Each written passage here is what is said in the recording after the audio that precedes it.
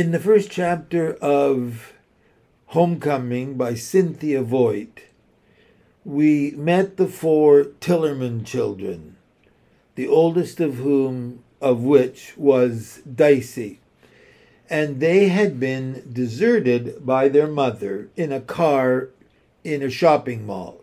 The mother said she was going off to run some errands, and she never came back.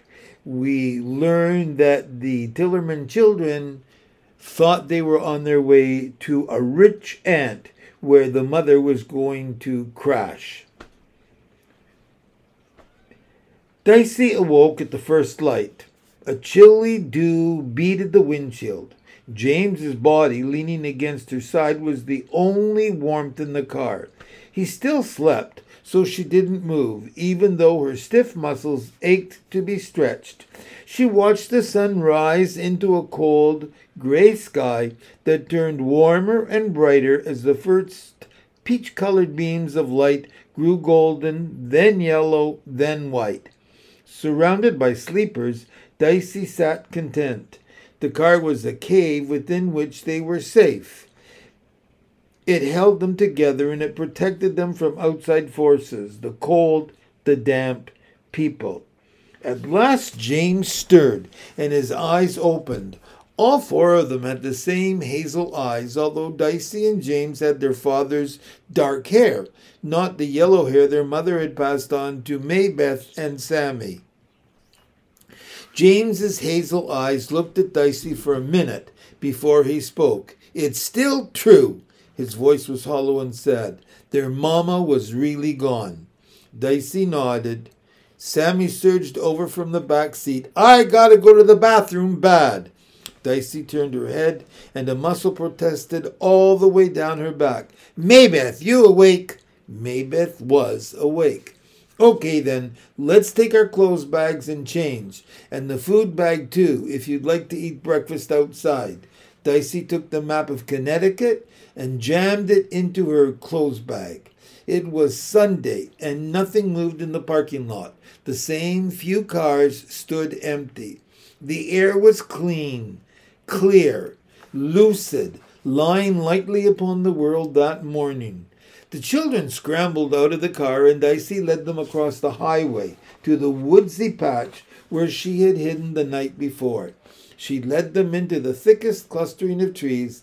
Then they separated to go to the bathroom. They ate the last peanut butter sandwiches sitting on a low stone wall, listening to a few birds and watching the sunlight fall in bright, moving patterns onto the leafy floor of the woods.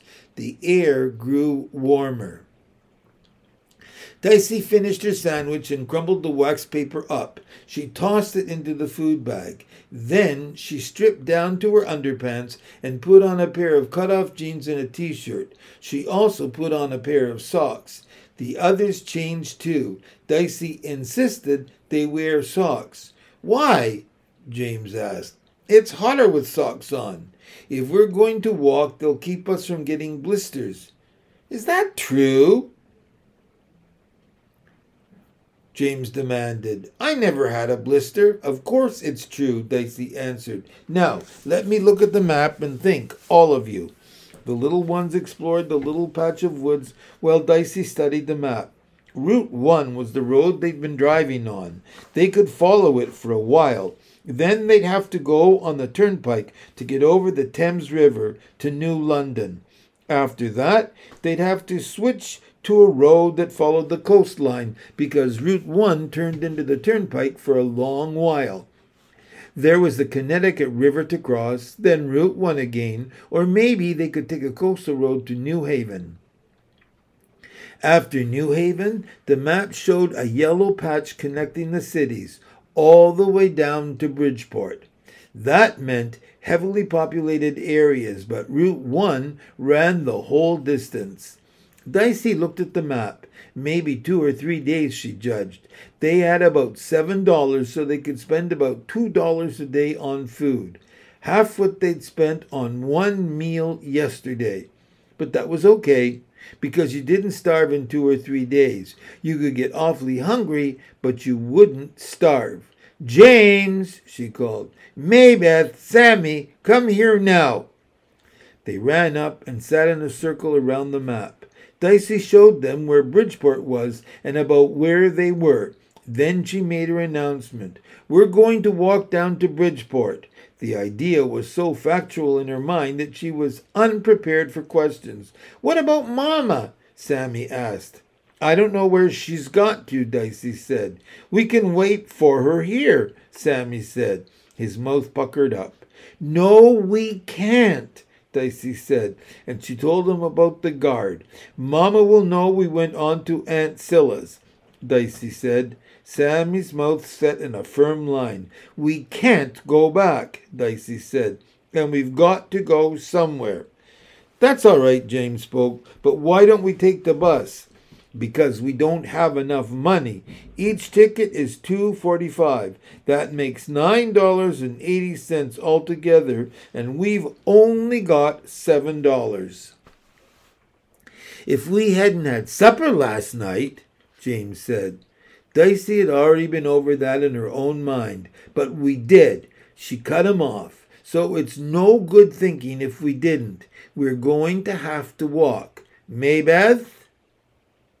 Maybeth looked up from a pile of stones she was making into a long circle around herself. "That's fine, Dicey," she said. No questions, no worries in her round hazel eyes. Just, "That's fine." Dicey felt like hugging her. "How far is it?" James asked. "I don't know for sure," Dicey said. "How far can we walk in a day?" James asked. "There's only one way to find out, isn't there?" Dicey asked. Only Sammy didn't smile in return. "It'll be hard," she added. "We have to carry as little as possible. Just one bag for all of us." They sorted through their bags. Sammy refused to speak or help, just sat cross-legged with his jaw set, picking at the dirt with his finger. Dicey took out 2 changes of underwear and 2 clean shirts for each. Then she added a pair of extra socks and 1 comb. Toothbrushes they could get at Aunt Cilla's. There was about half a bag full when she was through. It felt light enough in the cool morning, but she knew that it would get heavier as the day went on. She inhaled the sun-sweetened air and looked around her. "I'm not going," Sammy said. He glared up at Dicey. "What'll you do?" James asked perfectly reasonably. "Wait here for Mama." "Not here, exactly. In the car."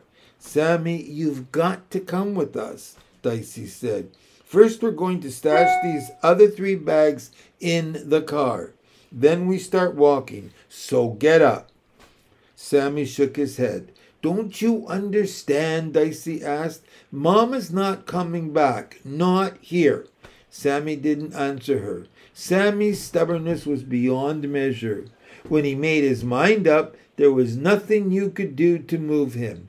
Threats didn't work. He didn't mind being spanked or slapped. Explaining was no good. It was as if he didn't even hear what you were saying to him. Even Mama couldn't bully him into doing something. Even James couldn't trick him into it. But you couldn't go off and leave a 6-year-old alone in the woods in a strange place. Dicey crouched down beside him. The other 2 stood silent behind her. "Sammy!" "Mama's not coming back here." "That's what I think. I think she's forgotten." "Mama wouldn't forget me." "No, she wouldn't. But she's forgotten where we are, I think. So if we go to Aunt Cilla's, that's where she'll probably be. We have to go find her." "I don't want to," Sammy said, but he was thinking about what she'd said. "I don't want to either," Dicey said, "but we have to." "No, we don't," Sammy said. Dicey stood up in frustration and stamped her foot on the ground. "Then I'll carry you," she announced. "I'll kick you." He stood up. Maybeth stepped forward. "No, you won't," she said to Sammy. "Mama said to do as Dicey tells us. You heard her." The two stared at one another. They were both sturdy little blonde figures with round bellies. Sammy shorter than Maybeth, but almost as heavy. "Please, Sammy," Maybeth said. "Okay," Sammy said. At the edge of the woods, where the grassy roadside banked above the macadam, they stopped to wait for an opening in the traffic. It was Sunday morning. People were driving to church or to the beach. The children could look back and see their own car, green and lonely in the middle of the parking lot. It was kind of like a home, the car, Dicey thought. She understood why Sammy wanted to stay there. They crossed the road, but stopped at the edge of the parking lot. A blue police car was driving around the lot. It stopped by their car. A policeman got out and opened the door. He stuck his head in. He opened the glove compartment and went through the maps as if he was looking for something. He walked all around the car. He wrote something down in a little notebook. Then he looked toward them all. "Walk," Dicey gave the order. She took Sammy's hand. "Don't anybody look at our car." They walked on, away from the mall and the parking lot and the car. Dicey led them back to Route 1. There they turned south. They dumped the 3 grocery bags in the first trash can they saw. Nobody said a word. Route 1 was mostly garages and small shopping centers and discount stores and quick food places. There were no green patches and few sidewalks. They walked along concrete or asphalt, or on roadside gravel. Soon their feet hurt. Dicey walked at half her normal speed because of Sammy's short legs. Trucks roared by and the sun grew hotter. The air smelled of oil and gas and nothing else. After an hour and a half, Sammy began to complain. It was the first time any of them had spoken. At the next McDonald's that had outside tables, Dicey let them sit down. One at a time, they went inside to the bathroom. They had to go through a room that smelled of hamburgers and French fries, and they all became aware of how hungry they were. Dicey ordered 2 large Cokes, which they all 4 shared. That refreshed them. Sitting still also refreshed them. "How much longer is it?" Sammy asked. "A long way," Dicey said. "We'll have to sleep outside tonight." "Good-o," Sammy said. "Can we have a fire?" "I don't know. It depends on where we get to. This road is awful." "That's for sure," James agreed. "Dicey, when do we get lunch?" "I've been thinking," she answered. "If we walk for a while, then rest a little, that's the best way. So we'll walk another hour or so, and I'll go into a supermarket. We should have fruit every day and maybe some donuts and milk. I'll see what they have.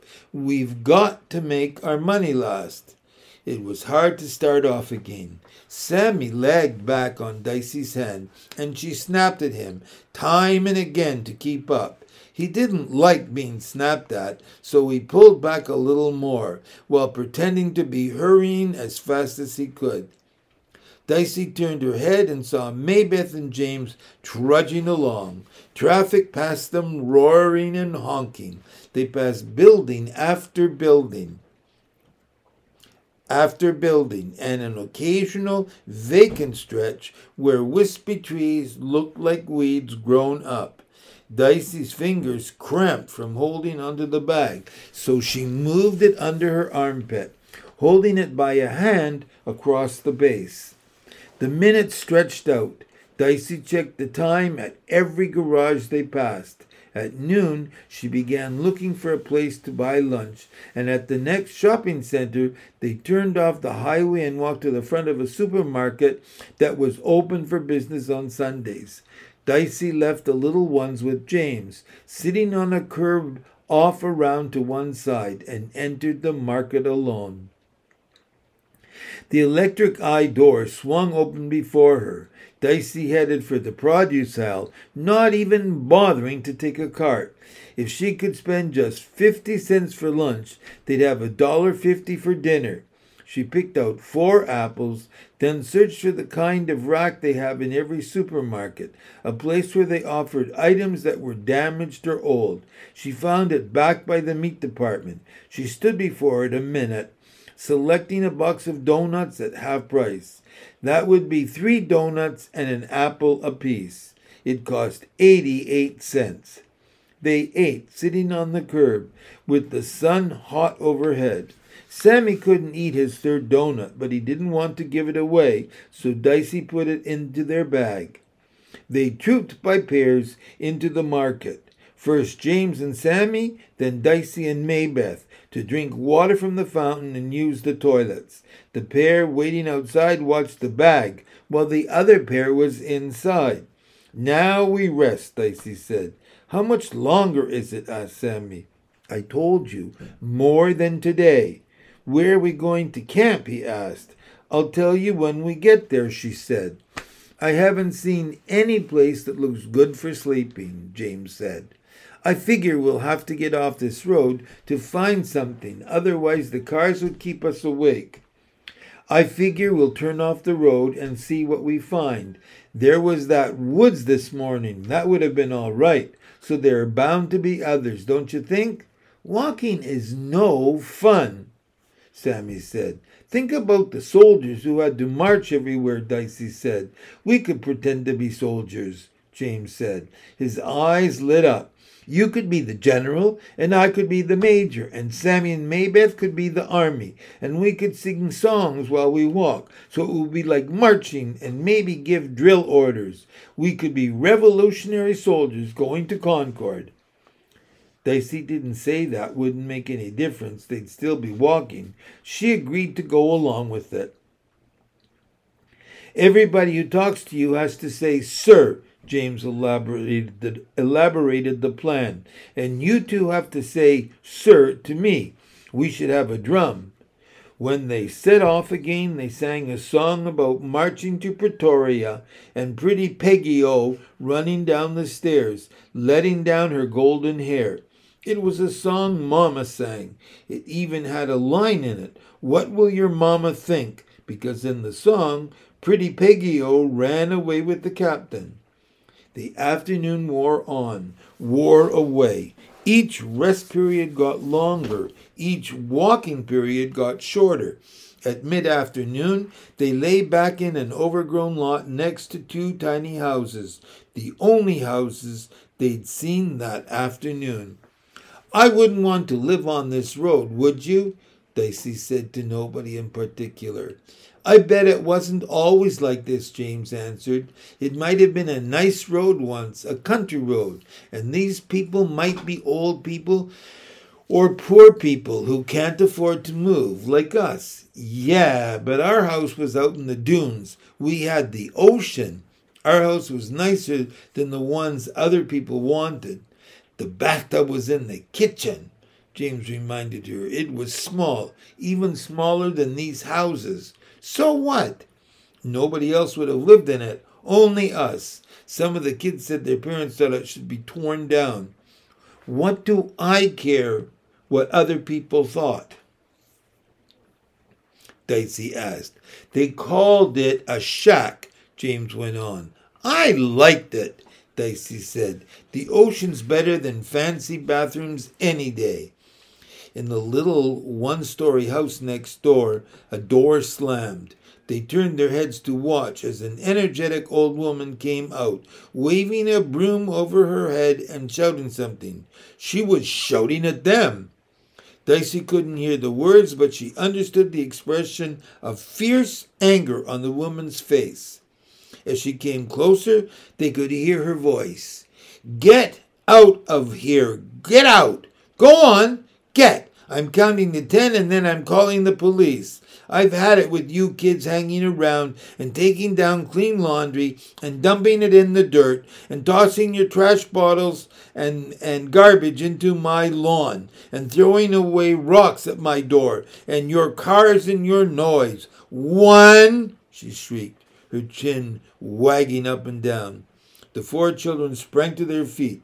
"Here we go," Dicey said. "I can't," Sammy said. "I'm tired." "You've got to," James said. "No, I can't." Dicey tried to persuade him. "We're soldiers, remember?" "No, we're not. That's just pretend. You have to carry me piggyback." Dicey also was tired. "I'll just leave you here," she said. "Okay." Sammy sat down. The old woman shrieked anew. "I've got to carry the bag," Dicey pleaded. Her eyes regarded her calmly. Okay, she gave in. James took the paper bag. Sammy jumped up onto Dicey's back. They set off to the accompaniment of the old woman's voice. "And don't come back, ever." "We won't," Dicey muttered. "Don't worry." The afternoon was bleached hot white, hotter and whiter for Dicey with Sammy on her back. The air tasted bad in her mouth and she gasped for breath. The raucous cars roared past, unheeding. Dicey forced her feet to move and her legs and her hands to hold tight onto Sammy's feet, and her back to stay straight because in the long run that would hurt less.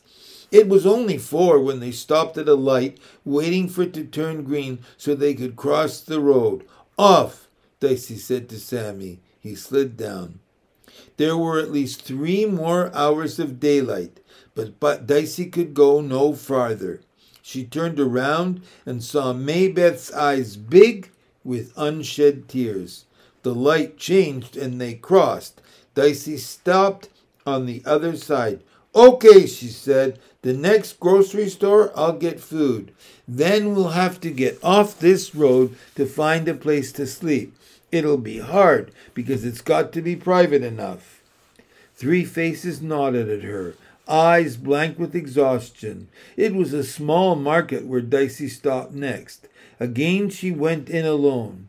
She bought bananas, they were cheapest by pound, and a package of hot dogs and a loaf of bread. You could wrap a slice of bread around a hot dog like a roll, and a half-gallon of milk. It was a little cheaper that way. It cost almost $3, but she couldn't think of what to do about the expense. They were running out of money.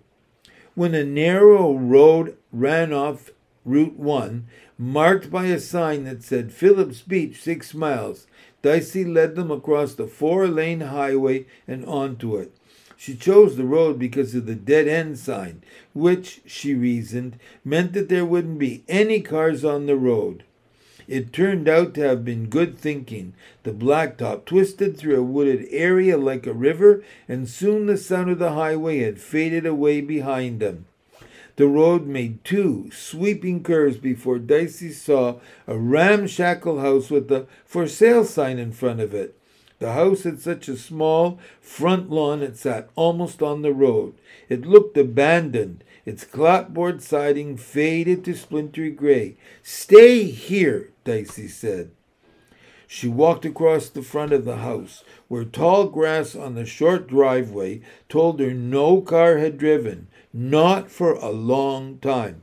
She walked around to the back, alerted to run should a face appear in the empty windows.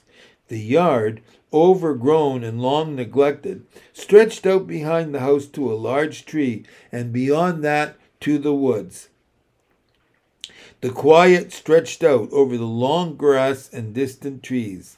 An unscreened porch opened along the back of the Warren house. That meant they could have some shelter. Dicey trotted back and called her family to join her. The yard was like a private park, without swings, of course, but green and scattered with trees. Dicey sat down in the middle of it between 2 brown bags, one holding clothes, one food. The others sat facing her. "Feels good, doesn't it?" James asked, but didn't wait for an answer. "Maybe we should just stay here and live here. It wouldn't be too bad. I bet we can find a way into the house." "That's trespassing," Dicey said severely. "It's empty," Sammy pointed out. "I'm just daydreaming," James said. He lay back on the long grass and spread out his arms and legs. He closed his eyes. A lazy smile floated over his narrow face. It's a bed, better than a bed, a cloud. They all fell asleep. When they woke, long bars of sunlight lay across the lawn. Sammy woke up first and roused the rest of them by calling back from the far end of the yard. Hey, it's a brook back here. James, wake up and come see. Dicey, her back too stiff to jump as the others had, stayed put and rolled over on her stomach to watch them run to join Sammy. They'd be okay for a while. She didn't have to worry about water. They could all swim, and they had good sense about water. Living next to the ocean, they had to. She wondered what time it was and how much daylight was left. The sun was still above the horizon. Maybe 7. That seemed about right. But she wanted to look at her map to see where they were before the light got bad, and they would need to gather some wood. She listened to the splashing and calls while she traced her finger down the map. One day should put them about halfway there. She started at a dot named Madison and began moving her finger backward. She saw no marking for Philip's Beach. She called to James. He had noticed a sign saying they were near Stonington. What? She called back. He spelled it for her. But Stonington was almost next to Pewaukee, and they hadn't gone any distance at all. She called to James again. He was quite sure. Stonington. Then they had traveled, maybe, Dicey measured with her finger from the legend at the bottom corner of the map, 8 miles, maybe 10. At that rate, she walked off sections of road with her fingers. It would be days. More than a week, 2 weeks. They had to conserve money and food. Quickly, she calculated a way to eat only half of the food tonight and the rest for their next dinner. No more Cokes either. They cost 60 cents. No more small markets. They were more expensive. They could fish in Long Island Sound or the rivers. String and a hook. They'd have to buy those. And why didn't she have a knife? None of them did, not even a jackknife. They hadn't planned this properly. They hadn't planned it at all. Dicey couldn't see how they'd make it to Bridgeport, and a cold panic settled in her stomach. There was nothing for it, though, was there? Just going ahead. People might give them food. She might be able to earn food or money somehow. She couldn't think how they'd manage it, but they would have to manage it somehow. Then she didn't think any more about it. She couldn't. They gathered wood, some twigs, and handfuls of dried leaves. Accustomed to building fires on the beach, they found it easy to light the small, starting pile of leaves and twigs with the matches Dicey had taken from the counter in the store. They skewered hot dogs on green branches, and when they were cooked, wrapped them in slices of bread. They passed the milk container around and around. Each had a half a banana for dessert and a quarter of Sammy's donut. The fire, fed with the biggest branches, burned brightly in the darkening air. Dicey wanted them to sleep on the porch. It's more hidden away, she explained. I'm going to sleep by the fire where it's warm, Sammy said. We're not going to put any more wood on the fire, Dicey told him. Why not? Dangerous. It could spread. It could burn you. I'd wake up first, Sammy said. It couldn't burn me. Well, I'm not going to take a chance, Dicey said. Well, I'm going to sleep here anyway, Sammy said. He lay on his stomach facing the fire with the light drifting over his stubborn face. We've got to sleep together, Dicey said. I don't see why, he answered and yawned. We've got to stick together, she repeated. Mama didn't, he said. Well, we have to, Dicey said. Well, I don't care, he said. He refused to speak again and was soon asleep. Maybeth curled up next to Dicey, resting her head against her sister's thigh. It's all right, Dicey, she said. I'm going to sing. Doesn't the fire make you feel like singing? Dicey would have said no, but after Maybeth had sung through one verse of Mama's song about the cherry that has no stone, she joined in and James did too. The song put Maybeth to sleep. "You tired?" Dicey asked James. "Yeah, but not tired enough to sleep yet," he said. "We'll let the fire go out, then carry them to the porch." "If you say so, but I don't see why," James said. "It'll be safer out of sight." The fire crackled and spat. Its light made a hemisphere of warmth across which Dicey looked to see her small, sleeping brother. "James, do you remember Sammy at the beach?" James grinned. "I do. That was some fun, wasn't it?" They gathered up the two sleepers and carried them back to the porch. Sammy half awoke to protest, but slept again. He was too tired even to quarrel. Poor kid, Dicey thought. James lay down with them, but Dicey returned to the dying fire to be sure it burned out entirely. Sammy at the beach, when he was only a year and a half old and running. Summer days. 8-year-old Dicey was responsible for taking them all down to the beach. Sammy wore an old bathing suit of James's over his diapers. The first thing he'd do every time was take off his clothes. Then he turned to see their expressions and laugh and clap, his hands together with a smile spread all over his face. He had a little noise he made to go with the clapping. Ay, ay, ay! He'd learned that from them because they would applaud his mistakes and his learnings and cry, yay, as they clapped. Dicey could still remember his short, plump little body, sturdy legs and round, blonde head, and his tiny penis that bobbled up and down as he ran. He had a game he played with the waves, of going down to them, then turning to run back. Usually he tripped and fell, and the tip of the wave would wet him as it washed up the beach. He would raise a dripping face and laugh, then elevate his fanny, put his feet under him, and totter erect again. He would clap and cry, ay, ay, ay, and they all giggled and clapped back at him. Sammy had been such a cheerful baby. He had been able to bring laughter even to Mama's face. They would watch him move around and explore the way other people watched television. When had Sammy changed? His first words were hot.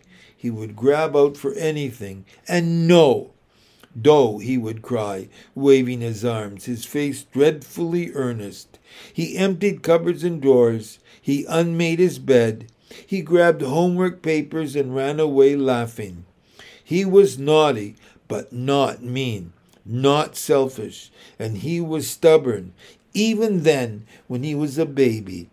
Dicey had watched him learn to turn around in a circle, patiently practicing, tumbling over his own feet, falling in a heap, sitting down in surprise. It took him days to do it, but he learned.